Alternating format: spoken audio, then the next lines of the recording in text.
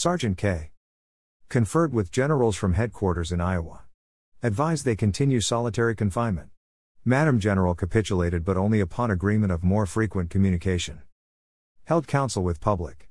Everybody has a theory of why everything we think is wrong. Continuously amazed at people finding reasons to not wash hands.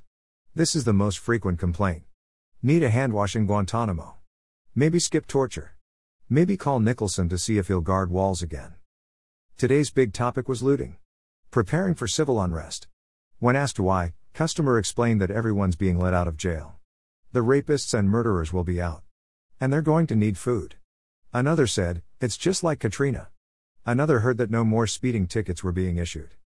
All agreed washing hands is government intruding on our civil liberties. Displayed sign inviting customers with illnesses to leave boxes, nay Amazon returns, on the outside table. Thought this good for physical health. Soon realized unintentional benefit includes fewer people to talk to. Afraid stories will dwindle. Remember those with the best conspiracies will always make time to share. Relieved. Private Ryan and I narrowly avoided a high five. We high five a lot. Hands in the air. At last second, yelled no at each other.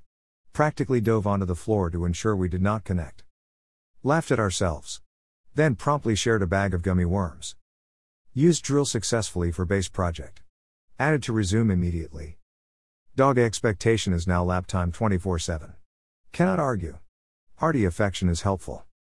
Colonel C. Helped complete base project. Turned on misery before bed. Enjoy sleeping with thrillers on. Might be psychopath. Remains to be seen.